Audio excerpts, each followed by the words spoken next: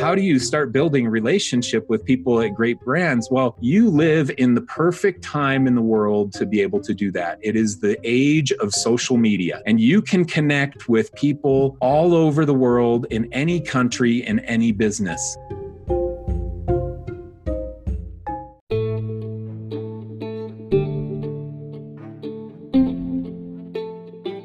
Hi everyone, thanks for tuning into Nodes of Design. To help support our mission spread knowledge, we have a very special guest on today's episode. Let's welcome Michael Janda, who is a creative leader and a design evangelist with more than 20 years of experience in both in-house creative departments and agencies, working with some of the greatest brands in the world. He's also founder of creative agency Riser, which he led for over 13 years and had worked with brands like Disney, Google, ABC, Fox, Warner Bros, NBC, TV Guide, and many other noticeable companies around the world. He's also winner for many prestigious global awards like Webby's, FWA Awards, AIGA, and Addies. Also, he is author of famous best-selling book Burn Your Portfolio: Stuff They Don't Teach You in Design School But Should. This book is a top-selling book in the industry, and it's been published in many languages like English, Russian, Chinese Traditional, and Chinese Simplified. He's also a keynote speaker at various occasions around the world. In this episode, Michael had shared wonderful insights on freelance. We spoke about how creatives can go for a full-time freelancing, what are the do's and don'ts that they must follow while jumping into full-time freelancing, and also later part we spoke about the right proposal or the right way to approach big brands and generate some great revenues. In the end, we spoke about pricing and how to price according to different clients based on different demographics. Hope you guys enjoy this episode, and on every Friday we release new episode with different creative leaders around the world to make you help better understand different topics of design. So don't forget to tune in into Notes of Design every Friday. With that being said, happy designing everyone.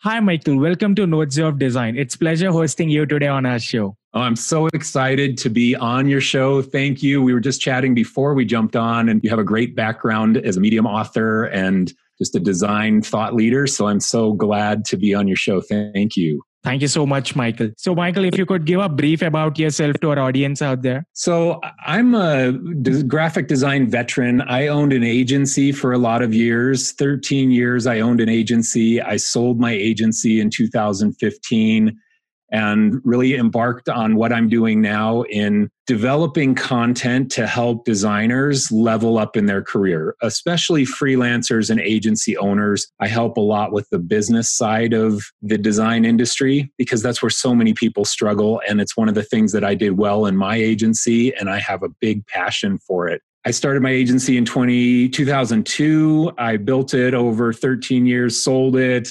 I did work. My biggest client was Disney. My second biggest client was Google. We did a lot of work for Warner Brothers and HBO and Hulu and Netflix and ABC and NBC and Fox. I mean, just down the list of really awesome companies that people dream of working with. I had the realization of that dream in my career, and I'm so grateful for it in my life. Thank you so much, Michael. So what was your journey into design? How did you start? What are your tips to the beginners who are planning to start now? You know, when I started as a designer, in high school, in my early years, I took all the art classes. I loved all the art classes. And I thought, okay, I'm going to go to art school after high school. I'll go to university and go to art school and become a designer. That's what I thought. And then I got to college, I got to university, and all my friends were going into the business school. And I thought, oh, you know what? I don't want to be a business guy. Or I thought, I don't want to be a starving artist. That's what I thought. I thought, I don't want to be an artist and then struggle to make enough money to feed my family. And I'm just going to go into the business school with all my friends and at least make good money in my life.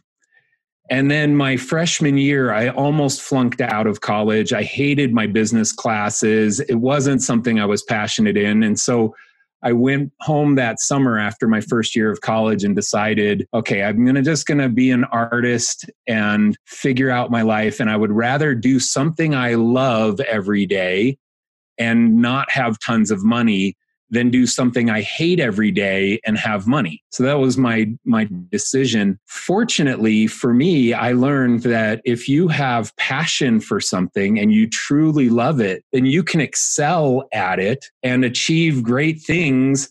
And to be honest, I probably made more money than all of my friends who went into the business school because I chased my dream of doing something that I was so passionate about. And it's made for a great career. I mean, most of the days in my life, I feel like I'm just doing something that is my hobby and people pay me money to do it. And it's just we're lucky as designers. We're lucky to be able to do that because there are a lot of people out there that are, shoveling hay for a living and struggle in their life. And we get to sit behind a computer and make cool stuff. And we love it. We would do it if nobody was paying us. How lucky is that? Thank you so much, Michael. So what are your tips to the young beginners out there? So I think tips, I have so many tips. I've written a couple books filled with tips. So let me give you just the first one, just because I just touched on it. Fall in love with what you do for a living. And then it doesn't feel like work. So if you don't really, really love it, then figure out something new to do that you can make money doing and fall in love with it,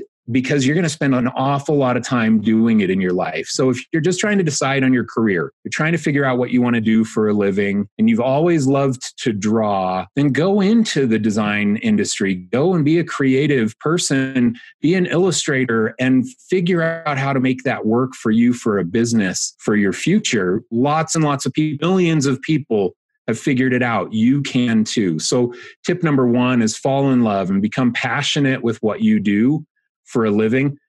Tip number two, I would say, enjoy the roller coaster of your career. You're going to have a lot of ups and downs. You're going to have times when you're afraid that you're never going to get another job. When you have so much work, you can't figure out how to get it all done and you're making tons of money. You're going to have times when you're hardly making any money. It is just going to be a roller coaster. And you know what? Everybody, for the most part, turns out just fine in the end. There are times when you think, oh my gosh, this is the end for me. I'm 27 years old. I'm never going to have another paying job in my life. And this is the end. I'm going to go homeless. This is what we think sometimes. And then you wake up 10 years later and you didn't go homeless. You did get another job. Everything worked out okay. And that's the way it is for most people in the world, that it is going to turn out okay in the end. And so just enjoy the ride. Because I didn't for most of my career. I was too focused on growing and progressing. I didn't get that enjoyment of a lot of the phases. Should have enjoyed a lot more thoroughly than I did. Thank you so much, Michael, for those wonderful tips and suggestions that you gave. Especially love the roller coaster one. Yeah. Owned an agency for almost 13 years now. You've been doing freelance right from the beginning of your career. So let's begin today's topic of freelance then. Every designer has this dream of starting off his own business and, work with great brands. But according to you, what do you think is the right time or the right, technique that one should follow to get into full-time freelance? Okay, well, getting into full-time freelance, so you touched on a couple things that I'll talk about. One is how do you find some great brands to work with, and how do you start going full-time freelance? Now, full-time freelance is a challenge at the start because most people who start freelancing don't have enough clients to make it consistent. So they have one really big month, and then the next month they don't have any work. And then they get another month that they have some work. And then the next month they have none. And the roller coaster is really extreme when you first start freelancing. So that's a challenge. And you can prepare for that. The first thing is prepare mentally. Just knowing that that's going to be the case is super beneficial, because when things get scary, we're mentally preparing for these scary moments. Financial preparation is super important. You really need to have some money in the bank. Your ability to not panic when you have these slow months that usually happen at the start of a freelancer's career. So let's say that your life, you have to bring in $2,000 per month to afford your rent and your food and your life. You have to have $2,000 a month. And in month number one, as a freelancer, you make $2,000 in client work. And then in month number two, you don't have any client work. Now you don't have your $2,000. If you don't have $2,000 in the bank to pay for your life in month number 2, you're going to be in trouble. So you've got to kind of save up some money in advance so that you can pay for your life in the slow months that come. Now, most of the time, the recommendation is 3 to 6 months of money in the bank to be able to be a full-time freelancer. So if you cost $2,000 per month, then save up $6,000 so that you can have 3 months where you don't make any money as a freelancer, and you can still pay for your life, pay for all the things that you need in your life. Now that number changes for everybody because some people they're living with family and their life doesn't cost $2,000 a month. It costs $800 per month or $500 per month. And so you've got to understand your own costs per month and save up 3 to 6 months worth of money before you start freelancing. It will save you from these panic moments that come. The next question you asked was, how do you find great brands to work with? And this is a challenge for a lot of people because they want to just make a website and show their work, and they hope that Disney will call them and say, hey, I like your work and I want to use you. And that is not going to happen. I did millions of dollars of work for Disney, and I promise you it's not going to happen. They're not just going to call you because you have great work. There are 2 ways to get work from great brands. Number 1 is you have a relationship with somebody who works at the great brand. You have to have some kind of a relationship to be considered for that great brand. So that's the first thing. Now, when I started doing work for great brands, I was a creative director at Fox Studios working in Los Angeles. And I had a lot of great friends that moved on from Fox and started working at Disney, started working at Warner Brothers, started working at Sony. And they became my first 3 clients, those 3, because they were my friends. And now they were working at that business. So I had that relationship. So how do you do that? If a lot of your listeners are in India, how do you start building a relationship with people at great brands? Well, you live in the perfect time in the world to be able to do that. It is the age of social media, and you can connect with people all over the world, in any country, in any business. So don't be afraid to reach out to people and build a relationship. Find somebody who works at Disney, and maybe they also are of Indian origin like you, so you have something compatible in your world with them, and you reach out to them and you say, oh, I would love to work at Disney too. How did you get your job at Disney? Tell me your story. And you start to just build a relationship. Don't ask for work at the start. Don't ask them to send you a project because they're not going to. So don't ask for it. Just start by building a real relationship. Tej, we started corresponding through direct messages. You messaged me, I messaged you back. We probably commented on posts and things. And when we jumped on our call today, it wasn't like we had never talked before. We knew who each other were. We knew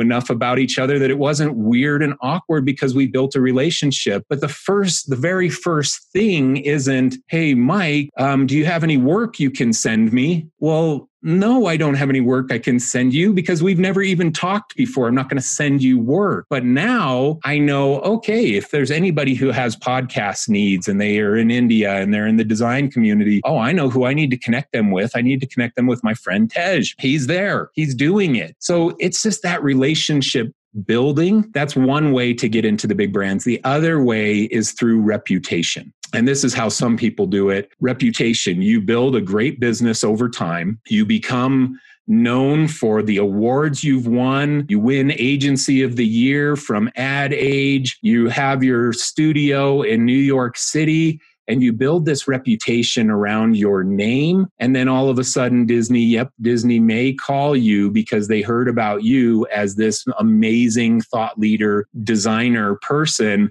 They may call you. And that happens a lot to the big mega agencies, but that's not a realistic dream for most people. The realistic dream is start building relationships with people who have connections into these bigger brands. Thank you so much, Michael, for explaining us so wonderfully. So now, what is the right way to approach these big brands? Is there any right perfect proposal that you suggest? Offer something of value before you ask for something from them. So what can you give of value?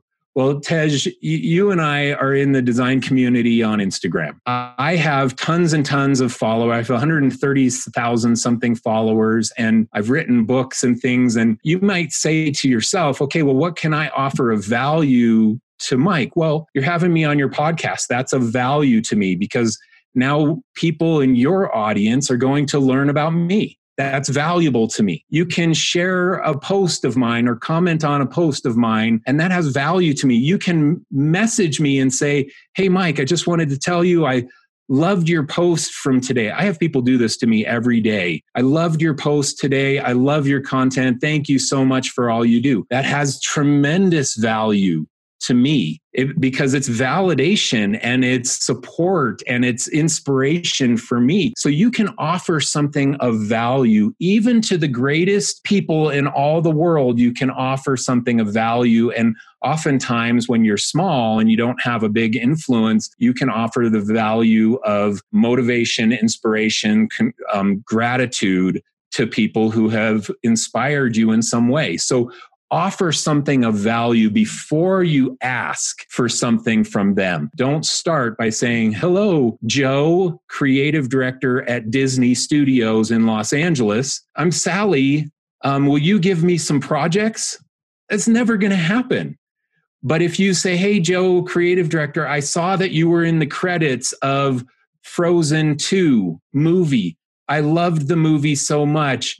Thank you for your work on it. Frozen has been one of my favorites. Thank you so much. And you lead with that has value to Joe, creative director, who was on the movie that you love. And it opens the door for more correspondence that you can have with that person in the future.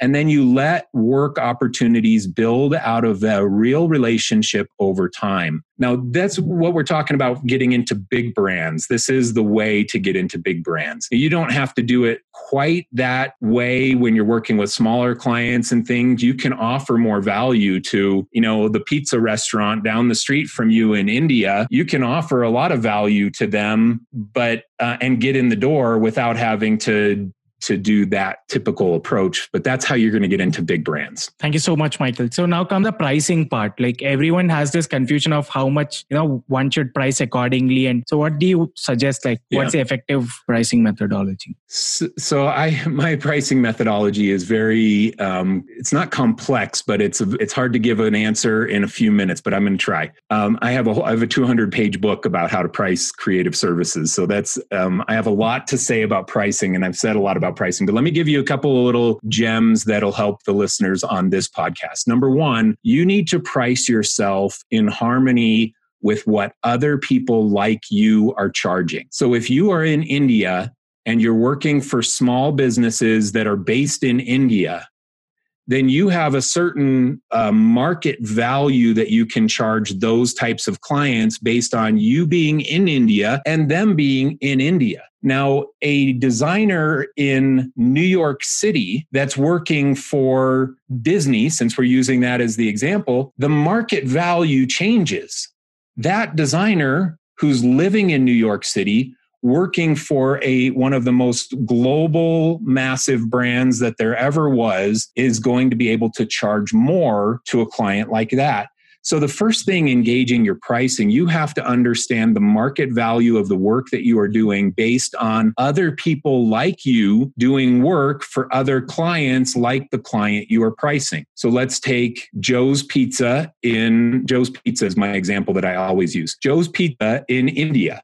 On the street, it's 3 blocks away from you. You're a freelancer in India and your client is Joe's Pizza in India. The question you ask yourself when you start pricing a logo for Joe's Pizza, you start to ask yourself, okay, what do other people like me charge for this same type of work? And you think to yourself, okay, Well, I know my friend, I have 3 friends, and they would all charge probably $200 for the logo, all my friends. And on Joe's Pizza is based in India, where they probably will only pay $200 for the logo. Maybe. I mean, some people will pay even less. So you have to start thinking to yourself, okay, what is the market value? This is how we understand market value. There's that piece. The other piece of pricing is the return on investment value. What is the value of the end product to the client you are working for? A logo to Nike is going to have way more value to Nike's brand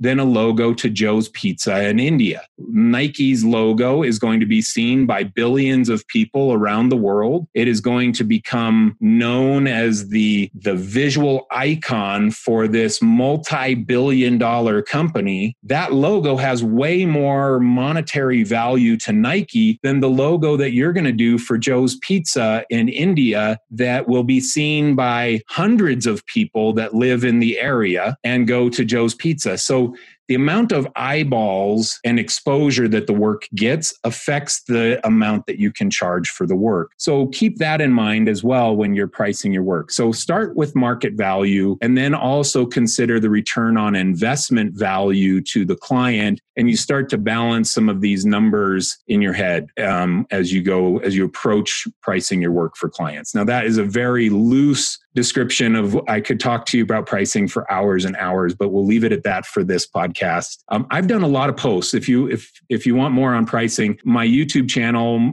which is More Janda on YouTube, and my Instagram, More Janda on Instagram, I've talked a lot about pricing and pricing strategies in my content there that's free on those 2 platforms. Thank you so much, Michael. I'll be dropping those in the show notes as well, so that listeners can go and visit it out. Thank you so much for that. So on a concluding note, I would love to hear from you any 3 favorite books of yours, and also 3 people who inspire you in this domain. Okay, good questions. I like both of these. I'm going to tell you 3 books that hit me at the right time in my life that had a dramatic change in the way that I think. So the 3 books that hit me and changed the way I think. Number 1, and I've mentioned this book a lot, How to Win Friends and Influence People by Dale Carnegie. It is such an important book just about how to be a socially good person, how to socially be good in business, how to validate people and help people connect with you on a deeper level. So that one's been super valuable. Highly recommend that book. The next book is The E-Myth Revisited by Michael Gerber. The E-Myth Revisited hit me when I was freelancing, and it helped me see the path to build my freelance business into the agency that it became over the years that followed. It changed the way that I thought about my business. It talks a lot about systems and processes and how to systemize your business, which is what I did. I embraced that concept, and it made a huge difference. My agency grew from me to 20 employees to selling it to another agency where we had 80 employees. It was all on the fundamental systems that I put in place at the start after I read that book, The E-Myth Revisited by Michael Gerber. And then the final book I'll mention is Good to Great by Jim Collins, which also hit me at a great time in my business, because I read that when I probably had 7 or 8 employees, and it helped me realize, oh, there's a next step to this. I don't have to be just this little agency going. I can do more things. What do I need to do to go from this phase to being a great business, to building this into the next level? So Good to Great by Jim Collins has a lot of great principles in it that'll help you develop your business. So those are my 3 books that I would recommend. People that inspire me in this design community. I'll shout out a couple of people who are my friends that have inspired me a lot. So number 1, Tom Ross, my biz buddy. We do a podcast together, the Biz Buds podcast. And Tom Ross is, we just see eye to eye on so many things. We have such a great relationship. And I've only known him for a year, but we've become buddies And, you know, I message with him every day, and he inspires me and pushes me in a way that very few people have done in my career. And so shout out to Tom. The next one, James Martin, who is in the UK. He's Made by James on Instagram. His logo designs are amazing. His personality is amazing. He's got this big burly beard and a thick British accent. And he's just a good-hearted, good soul. And so he inspires me. I love his work and his personality. I mean, the whole package is just great for him. And then another one who, if I could design like anybody in Instagram, it would be John Bresciani. He's in Australia. John Bresciani Design is his Instagram handle. And man, his design is just so good. It's so good. So shout out to John. He hasn't been posting much lately, so I hope he kicks in again soon, but he really inspires me and motivates me as a designer to up my game. Thank you so much, Michael, for your great time and having this wonderful conversation with us. We are looking forward to host you again. I look forward to it too. I think we're doing one in a few weeks with Tom as well. So that'll be a lot of fun for us. Yes. Super excited about that. Awesome. Thanks, Tej. Thanks for having me on. I really appreciate it. It's been a lot of fun talking with you.